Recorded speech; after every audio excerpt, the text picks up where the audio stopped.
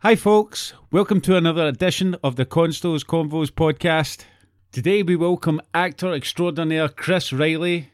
Chris, a fellow bankie, has just finished filming in Guy Ritchie's new film Cash Truck, and you may have seen him in popular TV series Game of Thrones playing two different characters. Not too bad from a boy from Clydebank. I was well chuffed he could pop into the studio and have a chat with yours truly. As always, thank you very much for tuning in. I really hope you enjoy the show. Welcome, ladies and gentlemen. It's time for the Constos Convos podcast. Chris, how you doing, mate? You alright? Not so bad, Brian. How's yourself? Mate, I'm doing really good. I'm well chuffed you came. Thanks very much for asking me. We've previously spoke about you on the podcast because our mutual friend has been on the show, Dom Reynolds, Mr. Reynolds. Known him a long time, aye. He told me the story because obviously you're from Clydebank, I'm from Clydebank. Aye. So it was just a natural thing that I think we always talk about movies. You're one of the most famous guys from Clydebank now, maybe. No, really, no. Kevin Bridges is probably about the top man. Kevin Bridges, and you've got a golf caddy who's actually a friend of mine as well, a boy called Craig Conley. He does the European tour. You've got Tommy Cunningham as well, who I think now owns a pub in Clydebank. He used to be Wet West End. And you've got and Duncan Bannatyne's quite big as well. Bannatyne's the daddy, isn't he? Really, he's the old, but he's the richest probably. Aye, definitely richest. So I spoke to Dom and I says, like, how do you know? And he went through the story. I think you were doing plays at the time.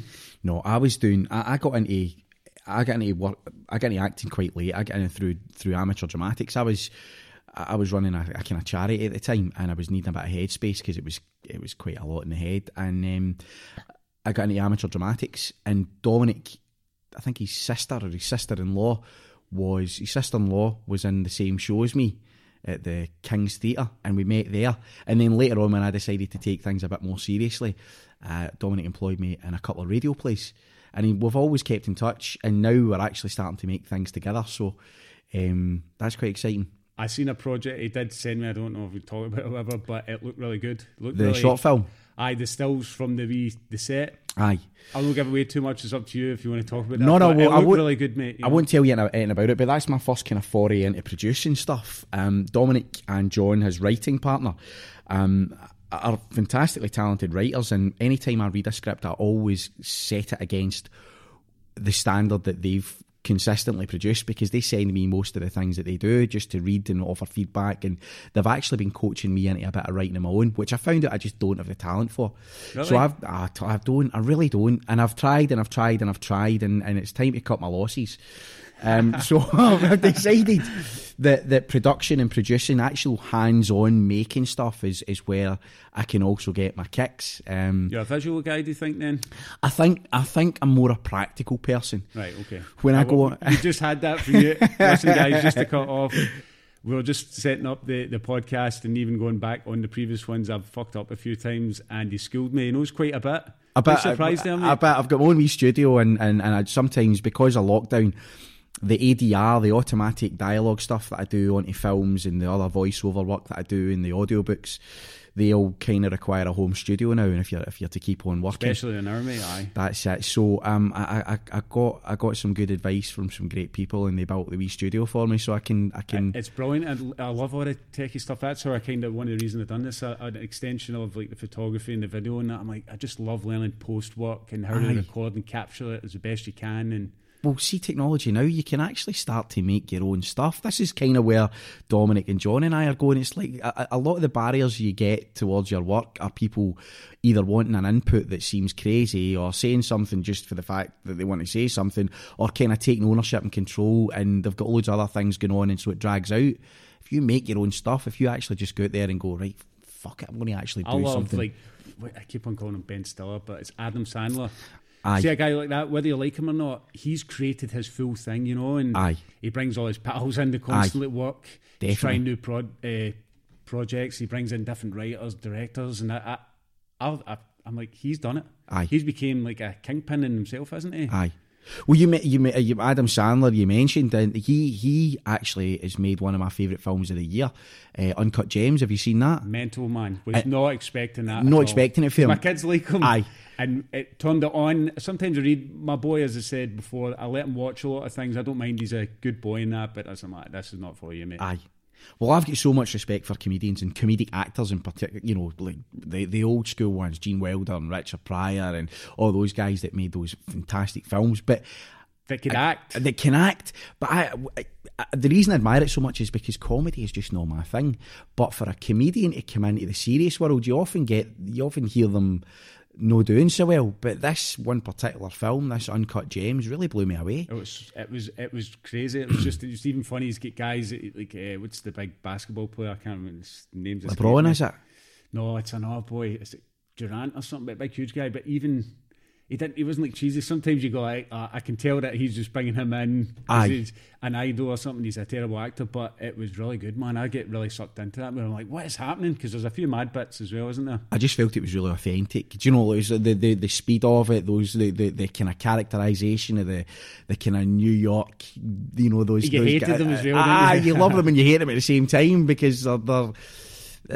I just thought it was fantastic, and I was really, really impressed by him in it. I just thought I loved it. But he made it back to making your own stuff. He constantly makes his own stuff. I do constantly like it. We watching it. It's some of the kids' favourite movies. We've got a part on everything. I just constantly like him. Dom, I've actually had the conversation. He doesn't like him. He hates him, and I'm like, mate, I guess each their own. But I think it's brilliant stuff that he's doing. And going back, just flipping back, I remember, right, I never forget a face, right? Right, I'm terrible. When everybody's got their superpower thing, I just never forget a face, which can be a weird thing as well, because if I spy somebody from random places, I'll just go, what, I know that face? Aye. I done my final project at college for photography at a boxing club in Clydebank, run by Barry Winters. I've got a picture of you. Oh, have you? I've been going your ass. Must have been a wee span thing, right? So you're just sitting there staring, and you got a few mutual friends as well. You actually worked in a place that I met my wife pretty much. Wow. John Hamilton's Pharmaceuticals. Aye, I did work in John. We were legal drug dealers. That's right, legal drug. I was 16 years old when I worked every single night after school. My first job was when I was 15 because it's and a half. That's how I got into it, because you could do that kind of shift, the evening shift. Aye, the evening shift. So it was 5 to 8. Yep. For £3.33 an hour. Mate, I've still got the pay slips and everything. So my mate Peter. Do you remember Eddie Eagle? No, Peter. Peter McElhenney. I know Peter McElhenney. I know, because I don't know what it was. He just mentioned you because I think you were good pals. Peter's cousins with my brother's uncle. That's quite blank. Yes, that's right. Aye. So again, I'd heard of you, right? Big Frizzell, Big Martin. Do you remember him? Big Bonzi. Big Bonzi, aye. Aye, good pal. Up goals with Bonzi. It says Small World, right? Aye. So I'm sitting and watching, and I think it was Channel 4. Oh no, it was maybe one of these cable shows that this TV station would get not custom stuff, but people would make their own content and they'd show it. Aye. And you done a thing. Aye. Listen. Right. Yours was dead funny because I'm sure it was like an English boy or something, and it was a bit deep fried food. Deep fried Mars bars. Deep fried Scotland, it was called, on current TV. Because the mushroom, you're like, that's actually pretty good, but it was like you saved the Mars bar to the end. I just laughed, and I'm like, I can tell he's like, oh man, that's beautiful. See the guy that made that? The guy that made that is the most interesting character you will ever meet. He's now been given. Was he an Asian boy or something? He's actually Palestinian. Right, okay. And he's a Palestinian Christian. And his husband, exactly, is a guy that I've always known, but I never knew that they were a couple for long enough. I lived with him for 6 months in London. I never knew they were a couple. Aye, that he is one of the most interesting characters that you would ever meet. And if you're talking about a minority of a minority, he's Palestinian, he's a Christian Palestinian, and he's also a gay man. Which is frowned upon in both. A married gay man. How many of those guys are in the world? Yeah. And you know, when he was nominated for an Oscar for his film Ave Maria in 2016, and the BBC were over reporting on diversity, they never included him, and he was in there on a British ticket. He's half Palestinian. He's the rest of it British. No, it just flew under the radar, and he should have won that Oscar. He was tipped to win it in about 9 out of 10 of the trade papers. Anyway, I've just finished making a film with him in Israel. Just before lockdown, actually, we have to go back and do a few extra days, but just before lockdown, Gaza or something was it called? It's called A Gaza Weekend. Right, it's absolutely. It's his first feature, and he was given it's like a £2 million budget from, I think it's Film 4, and another source. But That's funny because I was that like one of the first times you were on TV, maybe? Current TV, that was definitely the first time. I loved it. It was so random. They had some stuff that obviously wasn't up to scratch, but some of the stuff, and it was just randomly, and I'm like, that's that boy Peter. Well, while I was doing the stuff with him, it was we'd done some stuff about magic carpets, right? This sounds left field as hell, but we'd done some YouTube channels about magic carpets, right? I'm cutting about with a Stetson in my pants, talking about, it was this thing, right? And that's how we met, just when I was doing the amateur stuff. And we've kept in touch. Like we're like it's pretty like you good and Dom friends as well, isn't it? I mean, Dom. People must like you, mate. I doubt that. I was staying with him actually near Christmas time. They'd got a flat because they were staying in Venice before, and I decided to pay a bit of rent, and I don't think they liked me living with them because I was just early mornings and late nights, and I don't think burning a candle at both I think ends. maybe I, but not because I gone out or anything, but because I worked. I was working hard. I was working on a film down there, and it was early starts and late finishes, so. That's funny, man. It's how just things go full circle, and again, just during lockdown, I don't actually watch much TV anymore. I'm a YouTube guy for whatever reason. I like podcasts, blah blah, old stand-up shows and things. But my wife loves it and she eats up. But sometimes she's like, "This is really good." Aye. And it was one she didn't actually say it, and it was the Rillington Place. Rillington Place, I did. And you popped up in that, and again, that goes back to when I was a wee boy. My mum, like I grew up in Canada, but my mum used to buy us beanos and blah blah, used to give us books, but it was a British one, I can't remember, but Christie was in it. Aye. And I was a wee guy, and I'm like, he just looks evil, that picture, he's kind of standing dead straight, the baldy head and the glasses, and Tim Roth killed it, you know what I mean? Oh, he did. Aye. How good's he, man? Tim Roth is one of the most generous actors I've ever worked with, and on a actually in the moment when you're working together. And it's weird because the best of you. He's just incredibly generous. He's all about making you look good, which is a great trait to have as an actor, which was a real surprise because in the read through for the show, he was a bit of a dickhead. I find that with some people too. Like some people I really like, right? It goes on. The initial thing is, knob end. Well, and then the more you get to know them, for whatever reason, it could be maybe to put the guard up initially with people, or they're having a bad day, or they're doing their job. You just never know. But then when he had his work head on, he was an amazing person to work with. When we were doing the round table sort of thing, I was a wee bit put out by the real quietness of it, and there was a lot of other people that were kind of depending on him, hearing him, and some of the comments and stuff like that. I mean, I don't expect that he cares a hell of a lot about it, but I was so surprised when I got to work with him because actually working with him, I learned a lot, and also he was incredibly generous.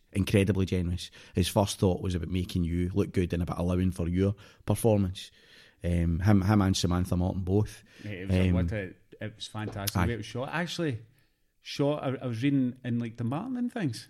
Shot in Dumbarton where River City is, aye. That's mad. I didn't even know it. I was literally just and I was really, I'm like, that was so cool. I'm telling everybody I've heard it, and the more I looked into it, aye. When you're coming on, I'm like, I like to see where things are shot and blah blah. I'm like, Dumbarton?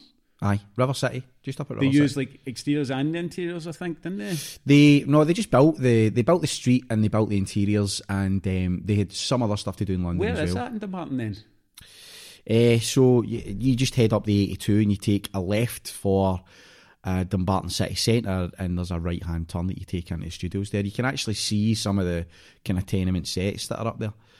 I'll go cycling by there. I might try and get a wee nosy or something. River City's got a studio at the back where they do all the interiors, and then they've got all the exteriors. They've got a full-blown street. A bit Coronation Street, actually, or a bit EastEnders. EastEnders has got the same Coronation Street. You'll know that as well from being in EastEnders. I was sitting there watching again, like when I first started going with my wife many moons ago, she used to love soaps. We used to watch it in EastEnders, so I hadn't seen it for years, and then I'm like, there's Chris again, man, turning up. Well, that was another relationship that I built up here when I was doing the amateur stuff. So there was a couple of people that were really good to me when I was just kind of thinking about maybe becoming an actor, and River City was one of them. And there was a lady there called Sandra McIver who was the producer at the time, and she employed me later on Doctors. And then Dan Wilson, who was the director that I worked with there, he was the guy on EastEnders. And they had a script that they couldn't release, or they didn't want to release because it had some sensitive stuff in it. So he just phoned me directly. I was walking to do a play at Hampstead Theatre, a play called 45, playing a guy called Riley, spelt slightly differently, but the wrong way. Anyway, so I was walking across Hampstead Heath, as you do, but I wasn't ducking into hedges or anything. But and I got a phone call off of Dan Wilson just out of the blue, and I seen his name come up my phone. All right, Chris, how you doing? Do you fancy doing a couple of episodes of EastEnders? I'm like, aye. He says, I can't send you the script. You'll need to get it when you get here. I'm like, okay. Why is that just confidential They stuff? just didn't want to. There was something in it about, there was Roxy's child being kidnapped or something at the time, and so they didn't want to divulge it to the wider. They want to keep that stuff under wraps, isn't they? That's the shock value. Aye, so that was a straight offer. Dan phoned me up. Do you want to come in? I'm like, I no bother. Everybody you started with, you end up working with. Aye. And then working with them, that was pretty cool, walking in and meeting everybody there, and that was a good thing. And these are all jobs that I did just after leaving drama school, because I went to drama school age 30 and I left when I was 31. Where did you was it Wales or something? Royal Welsh College. Why you got away down there? We don't get stuff up here. Royal Welsh College is a fantastic drama school. It's consistently voted very, very highly in the world rankings, and their style of teaching very much suited me. That and the fact that there was a BAFTA grant available to go there, and there was also a Scottish government kind of agreement between the two Celtic nations that they could fund it. So it's not a certain thing, but you need to apply for it.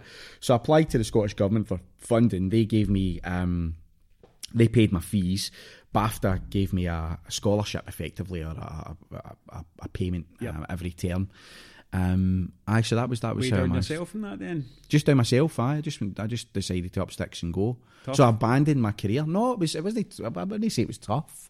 It was daunting. It was unsettling. Even at age 30, to kind of leave the security of your mates, a good paying job, a career path, everything behind you, and just kind of start again. And something that, let's be honest, most people are not going to make a career out of it. At the time I left drama school in 2009, I don't know what it is now, but the statistic was that less than 5% of actors earn more than £5,000 a year as an actor. Yeah, and that's the guys that leave with good qualifications or agents or whatever. So many people fall by the wayside because it's such a difficult game. It is, mate. It's so many people want to do it as well. That's why this podcast just naturally has been a lot of people, actors, directors and stuff. Is like, I love it, but we all love it. Aye. How we talk, how we act. Mm-hmm. I think that's why America became the biggest.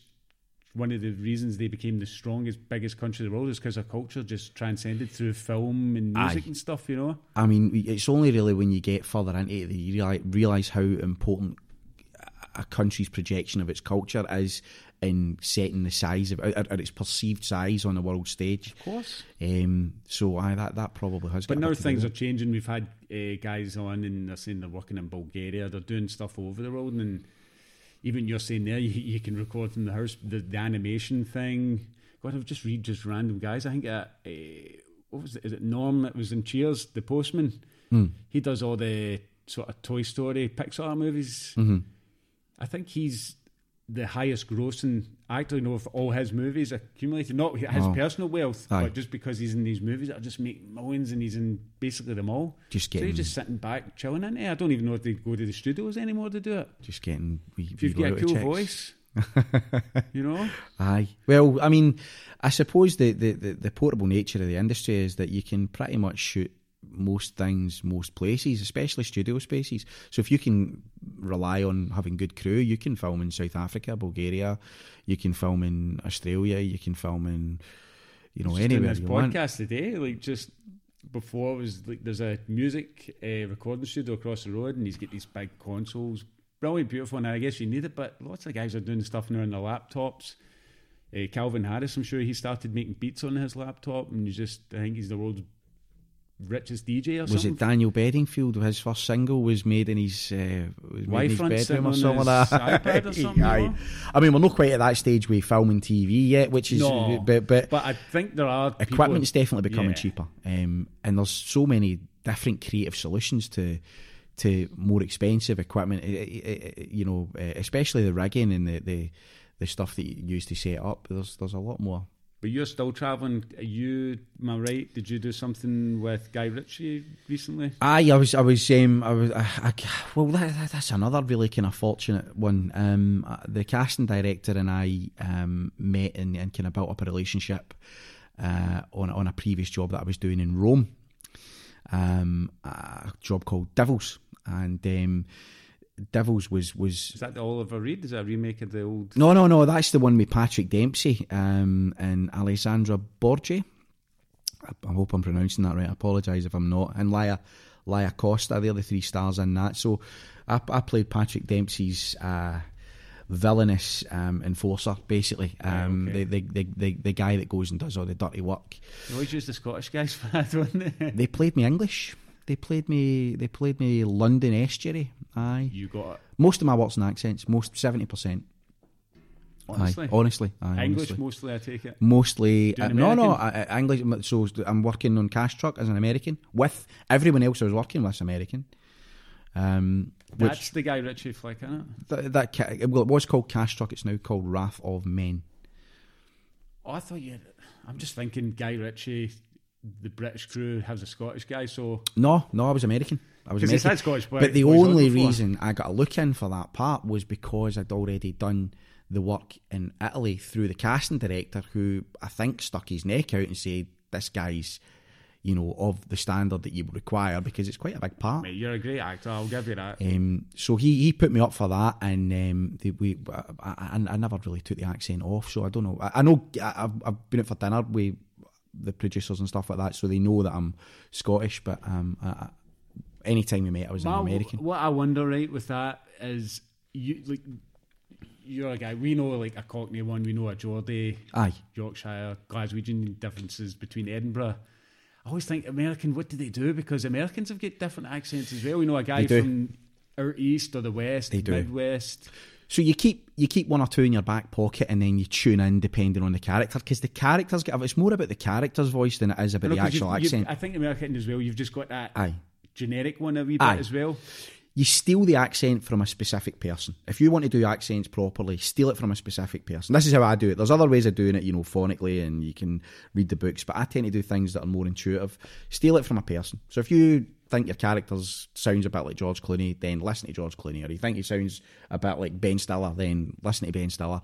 Steal it for them, and then you tweak it and move it up and down your register, or higher up or lower up, or then you tweak it for the character. That's the only way to do it, and then you need to do it and do it and do it and do it, or else you'll end up doubting yourself, and that's when you sound like a twat. Yeah, I've heard people kind of staying in character, but even that Rillington Place, I was reading more up on it, because I really like that movie, and I love reading up after I see something, and it was saying the boy that played the Evans, I can't remember his name, but the kind of falsely accused boy, and he was changing accents. Somebody noticed that, but apparently he, as a person, done that as well because he wanted to be accepted. He was a Welshman moving to London. A people pleaser, aye.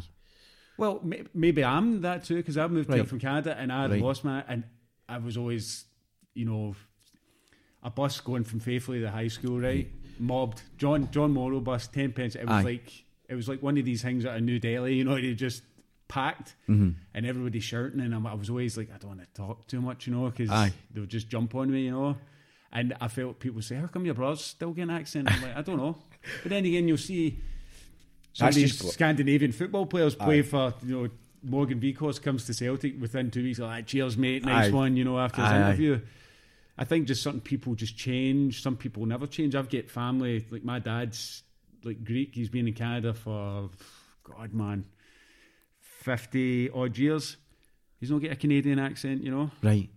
I don't know. I And think he when left you're as a young younger, man as I think well. especially when you're younger, you're I was more. only about 9, 10. So. Aye. I mean, an old flatmate of mine came to Glasgow when he was 15, I think it was, and he sounds completely Glaswegian. Where'd from he come from? London or something. Right. Aye. So I get that, but you're right. The fella is right. Your accents do change. So for The Head, which I was filming in Tenerife, that's an HBO series with HBO Asia and Hulu Japan. That was an American accent, but he'd spent a lot of time in Europe, and he'd been living in the Antarctic for 10 years in the research station. So his accent had changed. Scientist or something? Well, it was actually just the janitor of the whole place, but Cool, they're surrounded by scientists from all different areas of the globe. So you've got to take that into account when you're creating the accent as well. It's interesting. It's really it's one of the aspects of the work that I find really, really interesting. I haven't seen this movie, and I'm surprised because I like the whole, I love mountain.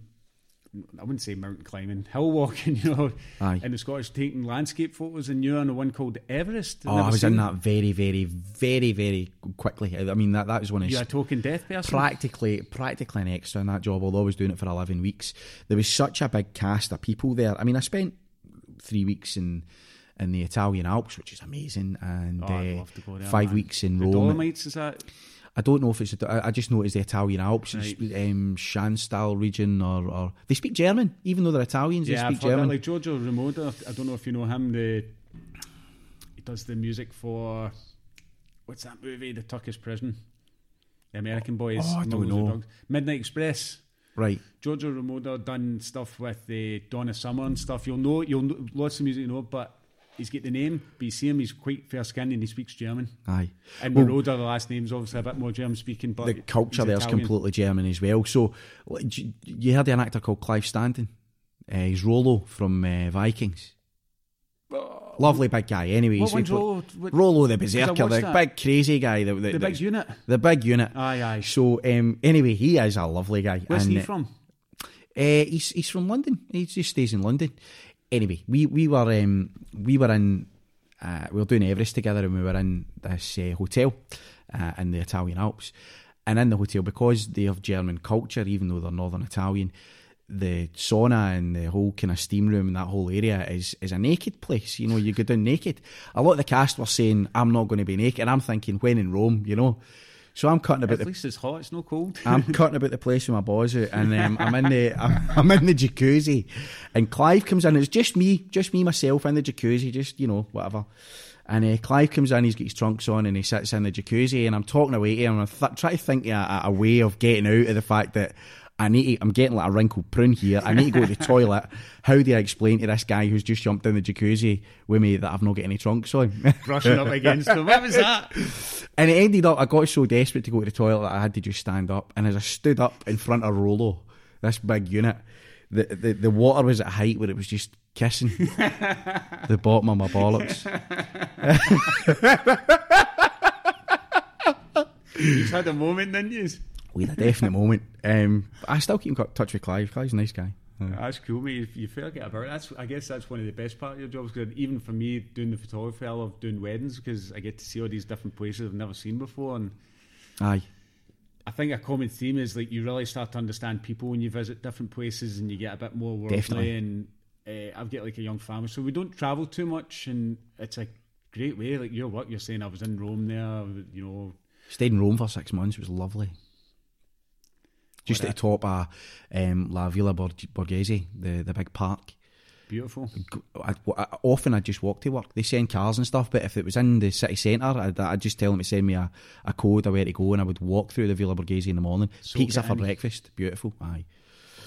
You Stunning. wash your weight over there for your film rolls or that pasta and pizza. Aye, they had me training Red every wine. night.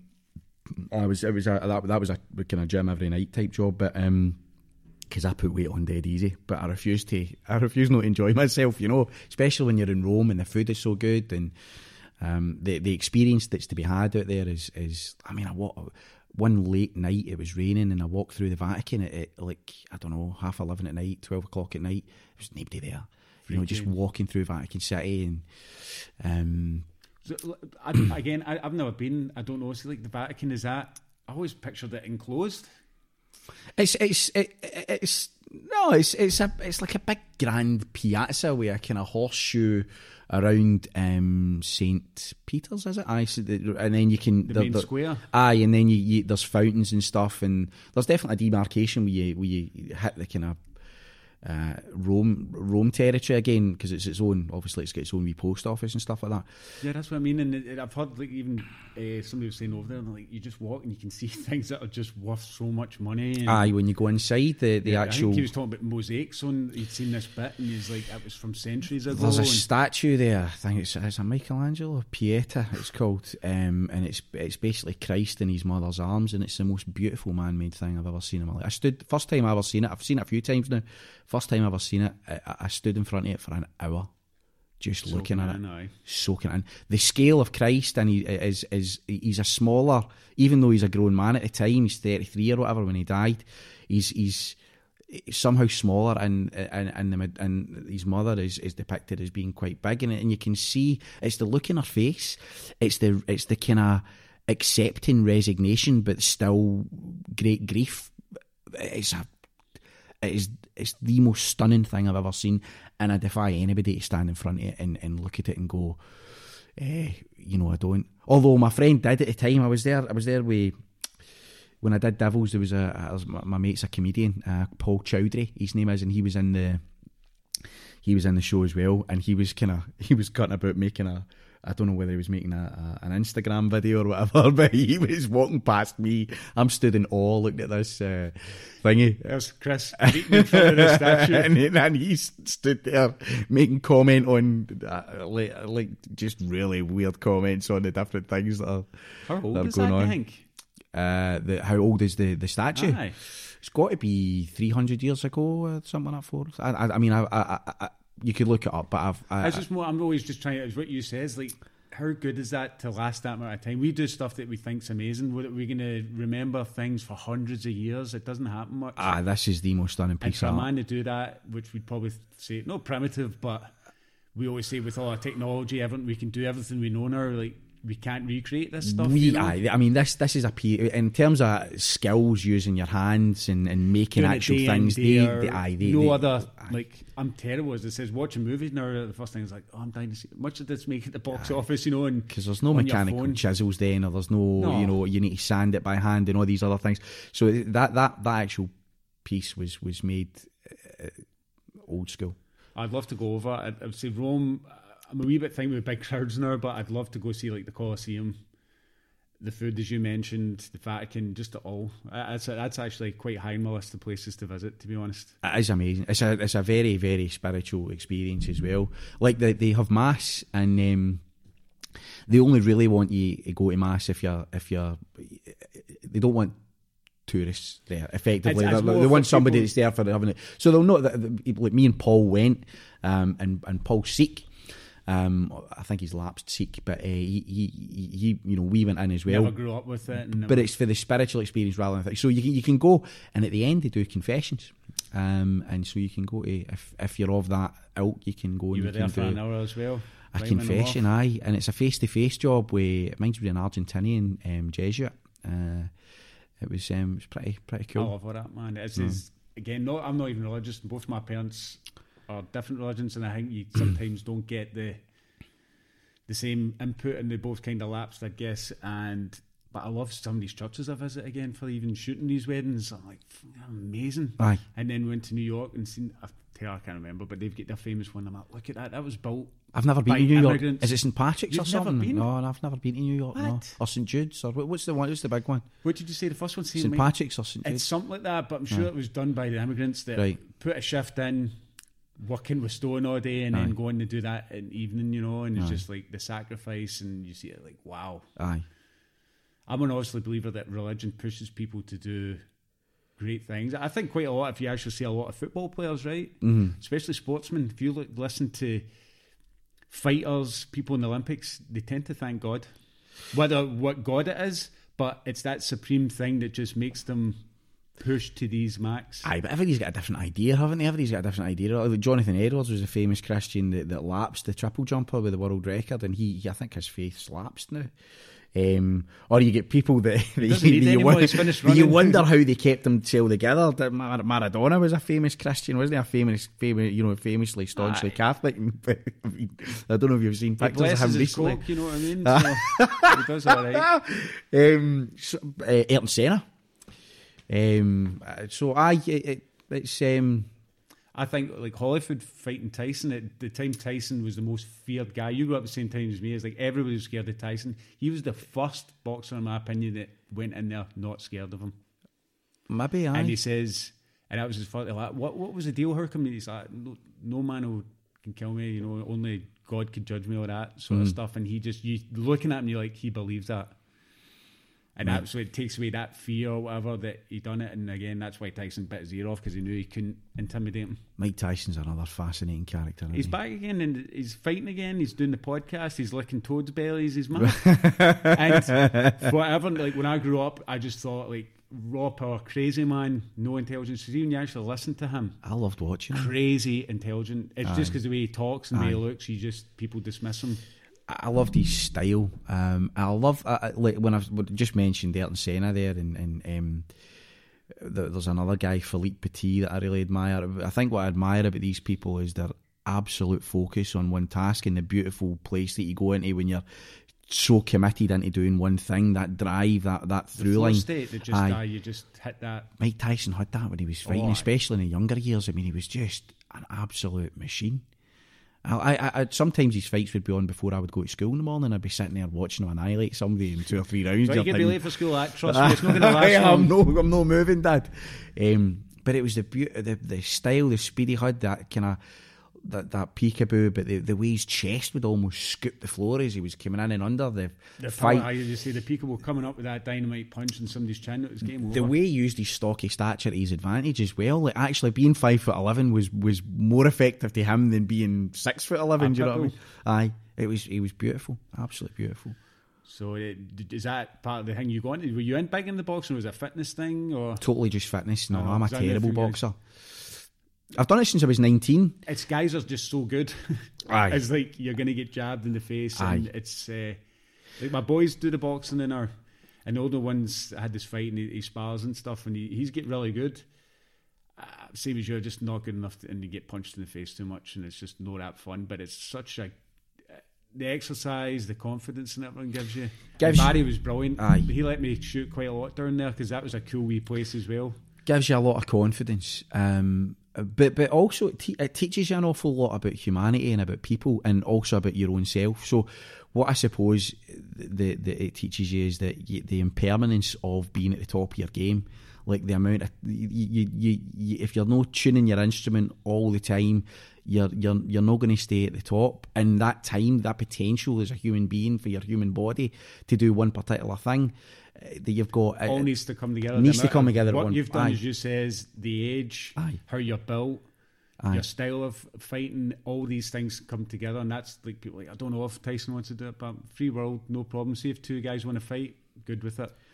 So I think in order to find real satisfaction and kind of step beyond that, you need to constantly be challenging yourselves and learning new things and trying new things and getting those stars to align at different periods in your life, because at different periods in your life, different things are going to be possible. You know, not that anything, you know, you can do pretty much anything you set your mind to. I believe so as well, mate. When you're a kid.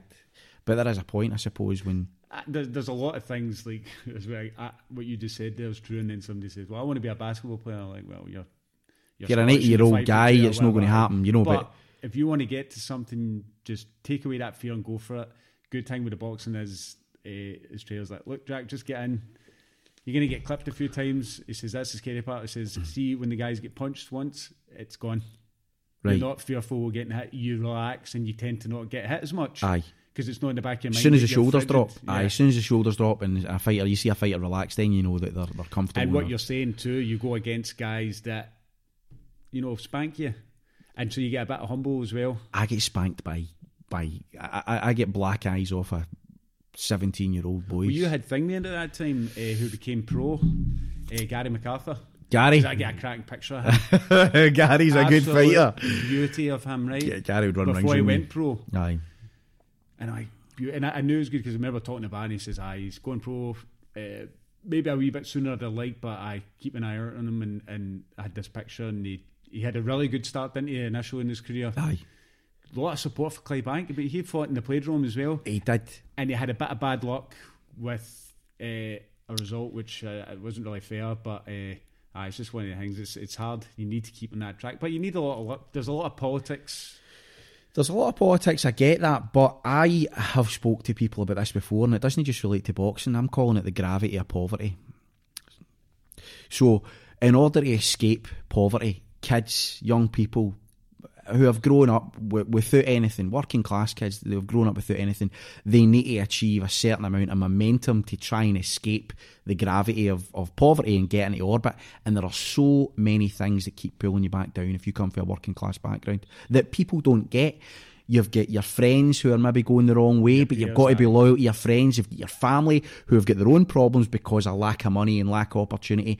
And that whole world that you come from has a greater degree of gravity. If you're talking about flying off into the sunset and doing your own thing and soaring as a person, you have so much more gravity. Now, it's not just that you start behind as a working class kid.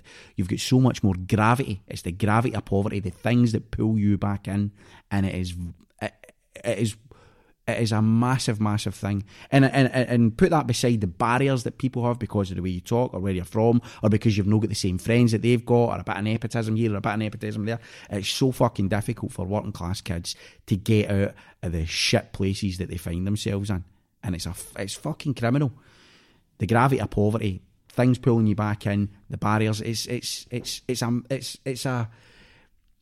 I look at my mates and my friends and where they've come from who are all successful in their own right, even just as property developers or joiners or, accountants or whatever, and you think to yourself, I wonder how the hell you ever managed it because of where you started from.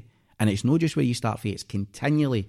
And I've felt it myself. My family or the situations that my family have dragged me into or whatever, it pulls you back. As you said, loyalty and I believe that too because you can visualise it. Somebody had said this similar as like if you can imagine a bunch of bubbles. Aye. It says if they're floating up high, you're in positive things. It's easy to pull up. Aye. But if you're in that group of bubbles that's going nowhere, aye, it's hard to break free. Aye. As you're saying, I actually said this last night that you're same part of Clydebank, right? Same age, what have you. We've got friends. I actually said to this wife last night, I says, I've got a lot of friends suffering from stimulant abuse that are really in bad places. Right. And it's so hard. Try and do what you can. But as you know, you can't do stuff for people either. If somebody's got, relying on, say, drink, you can't really do anything for them. You can try and be supportive and do what you can, but it's really up to them. That's the first thing with alcohol. You got to kind of admit you've got the problem to seek help. Definitely. And I'm always trying to be positive. I knew this from but if you're 16. I had boys that became alcoholics. But if you're an upper middle class person, and even if you hit the courts and the courts get a hold of you, it'll be you're going to go to rehab and you're going to do this and you're going to do that, and they get an easier ride. I mean, how many celebrities do you know that have had substance problems and painkillers, whatever it is, right? That's what they call it. But it's not. You go into working class areas and it's that wee junkie bastard that's going to steal your whatever. It's different, and you tell me if this right. This is one example. It's a boxer that I know who's it's no any of the two you think it might be. A young fella, beautiful young man, and not a bad bone in his body. One of the nicest guys, quiet, girlfriend, looks after his brother who's got a wee bit of substance problem as well, and is just the nicest fella. And he now doesn't box, he does another job. Promising young boxer, out at night time, maybe in his early 20s, goes to a place where there's a load of sailors in. The sailors start picking on him. He gets kicked out. The 3 sailors that are picking on him get kicked out as well. Don't forget his girlfriend's here. He runs down the street, thins them out, and then walks back down the line and knocks fuck out the 3 of them. 3 sailors, 3 military men. I've got a lot of time for the military, but this is 3 guys ganging up on one guy. Aye, police. He got to jail for 6 months, and it totally kicked his life off the rails. 6 months in the jail for the nicest guy you would ever meet. Wouldn't say boot a ghost, horrible person. These boys he did, as far as I'm concerned, if he had to go one way and they were stopping him going that way and he's running away and they're chasing him and he decides to turn back and ensure that they're not going to get to him or his girlfriend, I think that's fine. I think that's self-defence, and I can't see for the life of me why they decided to put him in a jail. And would that happen to somebody else? I don't know. Young working class kid, life ruined because he decided to defend himself against greater odds. You know, that is true. And even a guy that it's maybe a bit fragile from, usually say, for money. A good person is a good person, but some people usually say the circumstance, it's so hard that if they get that boot in the balls, that it just will affect them so deeply, financially, friends, family. Aye. Britain is a very, like, when I first moved it was all class, because in Canada I've never really got that vibe. I grew up in a place, like, have you been to Toronto ever? It was like, when I grew up, it was the most diverse place pretty much on the planet. Aye. We grew up with everybody, and I'm not saying I'd never seen colour, because we had all different groups. You know, I had the Scottish side, and my dad's Greek, but I had guys from Jamaica, Poland, everything. Aye. And it was cool, and then it came to Scotland, and I'm like, it's all money difference. Aye. The most divisive places I find are the busy middle. So you meet people who are very well off, old money toffs, and they don't care a fudge where you come from, but it's that jostling, sharp elbowed middle ground where everybody's jostling for opportunities. That's where things are divided, I think. And it's that, you know, if you want to be accepted in that world, then you either need to go round it or you know, bust your way through it, or you kind of get absorbed and get kicked out the other side and end up back where you were again. Oh, mate, you'll see it coming back. What do you think of, like, Clydebank? I love Clydebank. I think during lockdown it's really suffering, by the way. Oh, definitely. I'm not saying no everybody else, but I just, like, it's the stories I'm seeing. Like, I'm trying to keep positive and stuff, and having the kids, but I've got friends that are stuck in flats themselves. I'm going to put it out there, and I don't care. I'm completely against lockdown.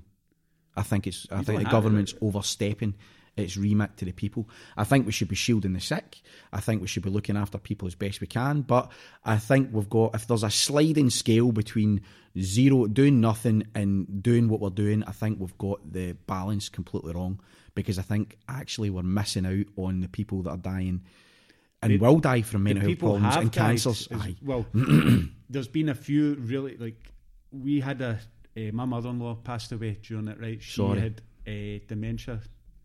So she was in a home, and what I said from the very beginning, they let these people down. There was no PPE, there was no nothing. The one in Clydebank, I'm sure, you know, don't quote numbers, but I know a ton of people. I think about 20 odd people passed away, right, from it. They were taking them in the hospital and sending them back. Now, a guy like, you're a fit, healthy man, you can't go about with common sense, washing your hands and just, you'll be fine if you get it, right?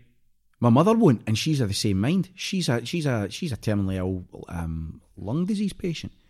She won't be fine. She gets it. She's dead, but she's still going to live her life. That's her choice, isn't it? Exactly. And that's what, but life, and that's what I'm saying is, like, and I see. That's why I'm saying they're overstepping their the mark. Conspiracy theories are getting really bad. They think if you're scared, you can stay indoors. Exactly. And I says, you know what? But people are getting very angry towards other people doing stuff, and you're hearing fights. I actually met another friend of mine, and I won't mention names. He's armed response. Aye. And the police. Right. I says, you'll be quiet and or nothing happened. He says, mate, see the amount of domestics that are happening now because people are locked up together. Aye. There was a young local boy, unfortunately, that passed away. I believe that he wasn't getting the treatment he needed because of the lockdown and things. Aye. And I'm hearing more and more things, and I'm like, we're actually going the worst way with mental health and everything. Totally. So, well, I always wear a mask wherever I go, as required. And that's not because I agree with it, but that's because I don't want to scare people. Because there's so much fear going on out there. You care for people and you don't want to hurt them. But if you look at the numbers, Office of National Statistics numbers, 600,000 people every single year die in the UK. That's a government figure. 300,000 of those are from the big 6 diseases that are... they're dying prematurely. So that's cancers first and foremost, heart disease, lung disease, Alzheimer's and dementia, these types of diseases. So the big 6 are killing 300,000 people a year, which is 25,000 people a month, more than 28,000 people a month. So if you're losing one person every couple of weeks, or even if you're losing 200 people a month or 200 people a week, to COVID, you're still only at a place where we were in the 1990s, where the flu season kicked in, or in 2018 when 20,000 people were dying during those those months, those winter months. So taking it beside those figures, there is an argument, and I respect the other side of the argument as well, because I don't want to scare people or whatever. You've got to put things in place now that we're scared of it. You've got to put things in place to look after and protect those people. But what I'm saying is the sliding scale is we should be reserving capacity for people with cancers and heart diseases and all the rest Absolutely, of it. Mate. And we should be allowing. I also feel really bad about our youth as well, because they're practically immune to it in a lot of ways, even compared to flu or TB. TB kills 1.5 million people a year throughout the world. And now we've hit the million mark. But TB kills 50% more than that every year. And we've no lockdown for TB.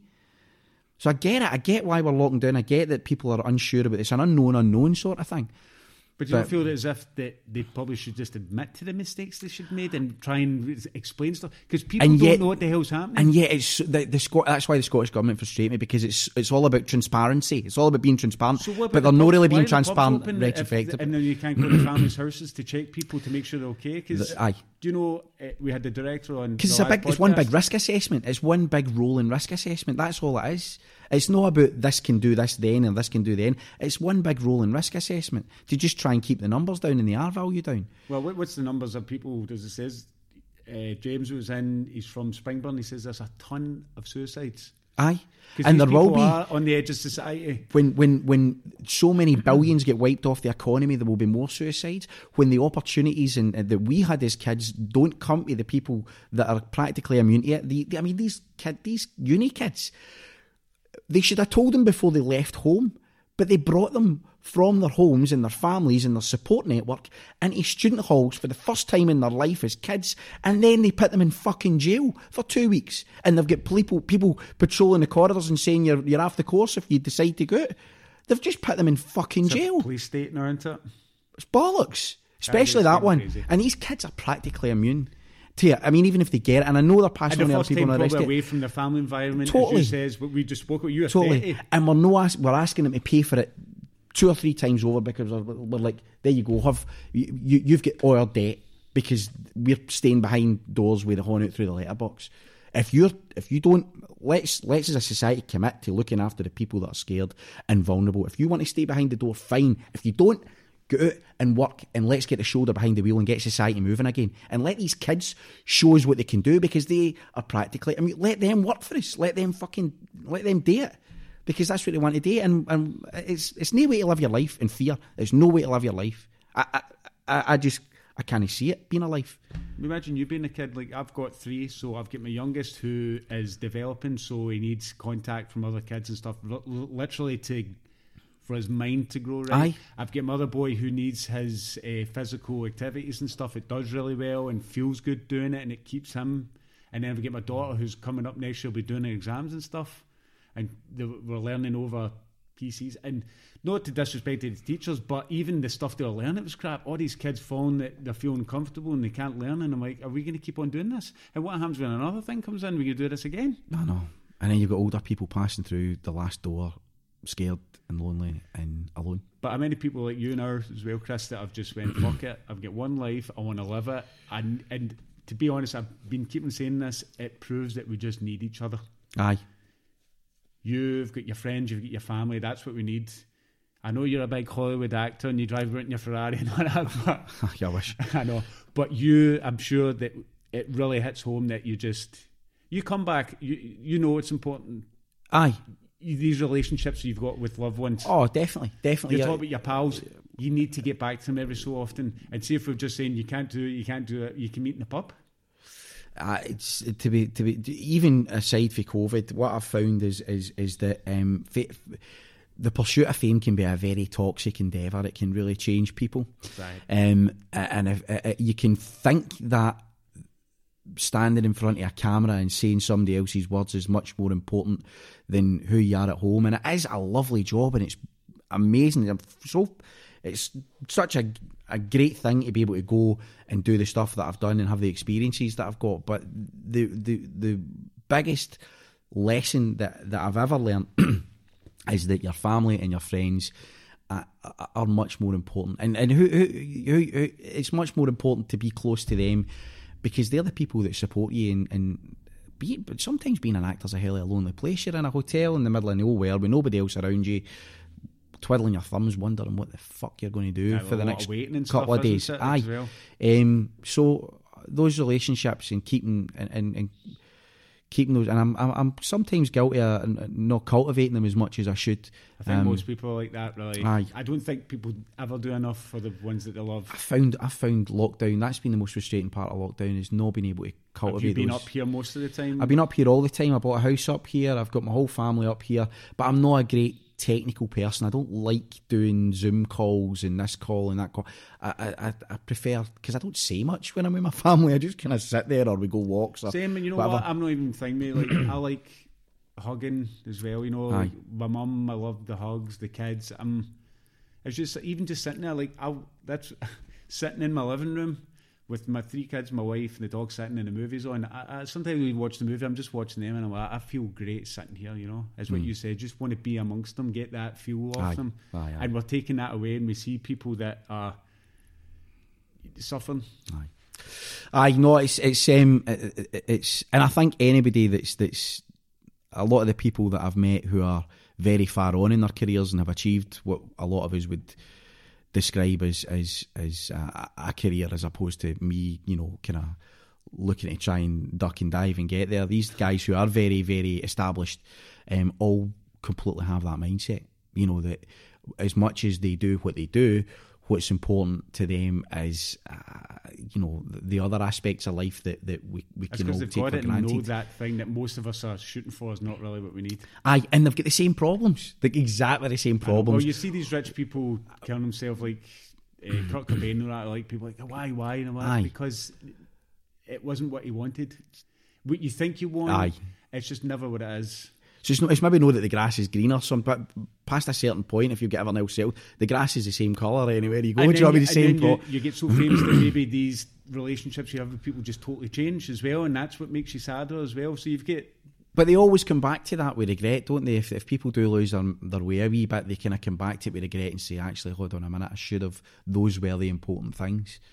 Because you can't take any of that away, can you? I mean, really all that's you've got when you pass through the final door at the end is to kind of assess what you did and who you did it with, and how good that was or how bad it was. Or the Egyptians tried to take it with them, and we just dug it up and stole it back off them. You know what I mean? That's it. Yeah, that's true. Do you remember the person you were? Know the stuff you had. And pretty good way to finish the podcast, would you say? Thanks very much, buddy. I appreciate your time. That was brilliant, man. You were getting right into that there, man. I was like, go on, man. I'll need to start doing video and all that we could have seen, Chris. Aye. Proper in character there, mate. No, that was brilliant, mate. I really appreciate it. And just quickly, because I don't know if I did, I just wanted to thank Dom for hooking us up so you could come on, because we spoke about you previously. I'd seen you working him a lot. Get him on. Anytime, buddy. I'll hold you to that, mate. You might regret that. Aye, bring me back. Okay, mate. Right. Cheers. Take it easy. Bye-bye.